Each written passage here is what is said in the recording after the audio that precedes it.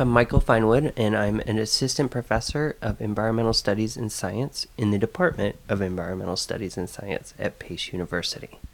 I think that the boilerplate way of thinking about environmental studies and sciences is that it kind of brings together all kinds of different degrees from the physical sciences, social sciences, and humanities. So I always like to think of, the poet who, is writing poetry or eco-poetry, who also understands how, biology works or how ecosystems are and can talk about those. And that to me is a good environmental studies or science student, one that understands and can communicate across these different disciplines and pull them together to do interesting things or ask interesting questions. My work largely focuses around how we make decisions about water in cities. And I think we can all connect to that in a very easy way, thinking about, say, for example, the water that comes from your tap or when you flush water down your toilet, but also thinking about things like stormwater. So how do we manage flooding or these events in the city? How do we deal with water quality issues in the rivers that run through our cities, which are very valuable to us? So, water is, to me, kind of this like binding feature. It connects multiple systems. The water we get here in New York City, for example, comes from way up the Hudson Valley and the Catskills. I mean, that's pretty profound that it connects us to millions of people along its pathway between there and here. So how do we manage that effectively, right? And manage it for multiple uses. Some people want to swim and fish. Some people just want to look at it. Some people don't care what it looks like and just want to be able to drink it safely, right? And other people want to do things like industry uses it and agriculture uses it. So it's kind of a vexing problem as we sort of think about how we can ensure, public health and all the other uses we have around water, particularly as we look at things like changing climates and, changing ways that we use those resources. Tell me where you're from originally. I'm actually, interestingly, I was born in New York, and then I moved from there when I was 2 to Florida. I lived in Florida for 10 years, and then when I was 12, I moved to North Carolina.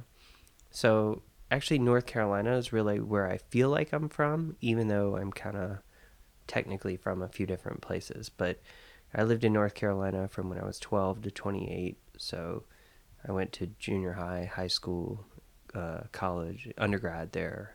I was in undergrad, 18, 19, 20, and I kind of screwed up a little bit and failed out. I became a bartender and, I don't want to say I totally screwed around, but, I didn't have a good focus in life, you could say. And then after doing that for about 5 years, I sort of realized that it wasn't something I wanted to do for the rest of my life. So I went back to school mainly just to get my degree, but I really connected with a faculty member there who kind of understood where I was, that I was a little bit older of a student and kind of had a different focus. And he took me under his wing and kind of recommended grad school. I ended up applying to 4 different master's programs in anthropology. One of those places happened to be in South Carolina, which coincidentally my dad was working there at the time. So part of going to South Carolina was having a free place to live, at least for part of the time that I was there. So you were in South Carolina, you got your master's and PhD, and what happened next? I taught as as a visiting instructor at Old Dominion University, and I did that for a year. I applied for about 50 jobs while I was there. I ended up getting a couple offers, one that was really bad that I had to actually turn down. It was heartbreaking, knowing that I didn't have anything else. But I ended up taking a job in Pittsburgh. And so in the fall of 2011, my now wife and I, Sarah, moved to Pittsburgh and our dog, Willa. And I worked at a university called Chatham University in their sustainability program. So I actually helped design the undergrad and master's degrees there and really got that program off the ground. Last year, I applied for about 20 other jobs. I did it with the criteria of the university had to be a better university, or it had to be a cooler place to live. The position here at Pace was pretty appealing because, we're connected to New York City. Pace has a better reputation than where it was before, from an academic point of view. And they offered me the position last spring, and I accepted it. So now I'm here. Well, thank you very much for talking with me. Anything else that we haven't touched on that you would really like to talk about?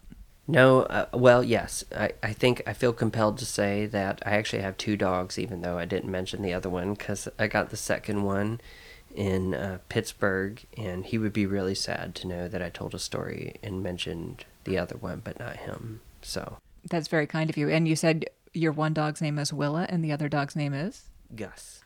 Gus. And what kind are they? They're mutts. They're pound dogs. So they've got lots of problems, but, they're emotionally dependent, and that's why I feel like I have to say both of their names if I'm giving an interview.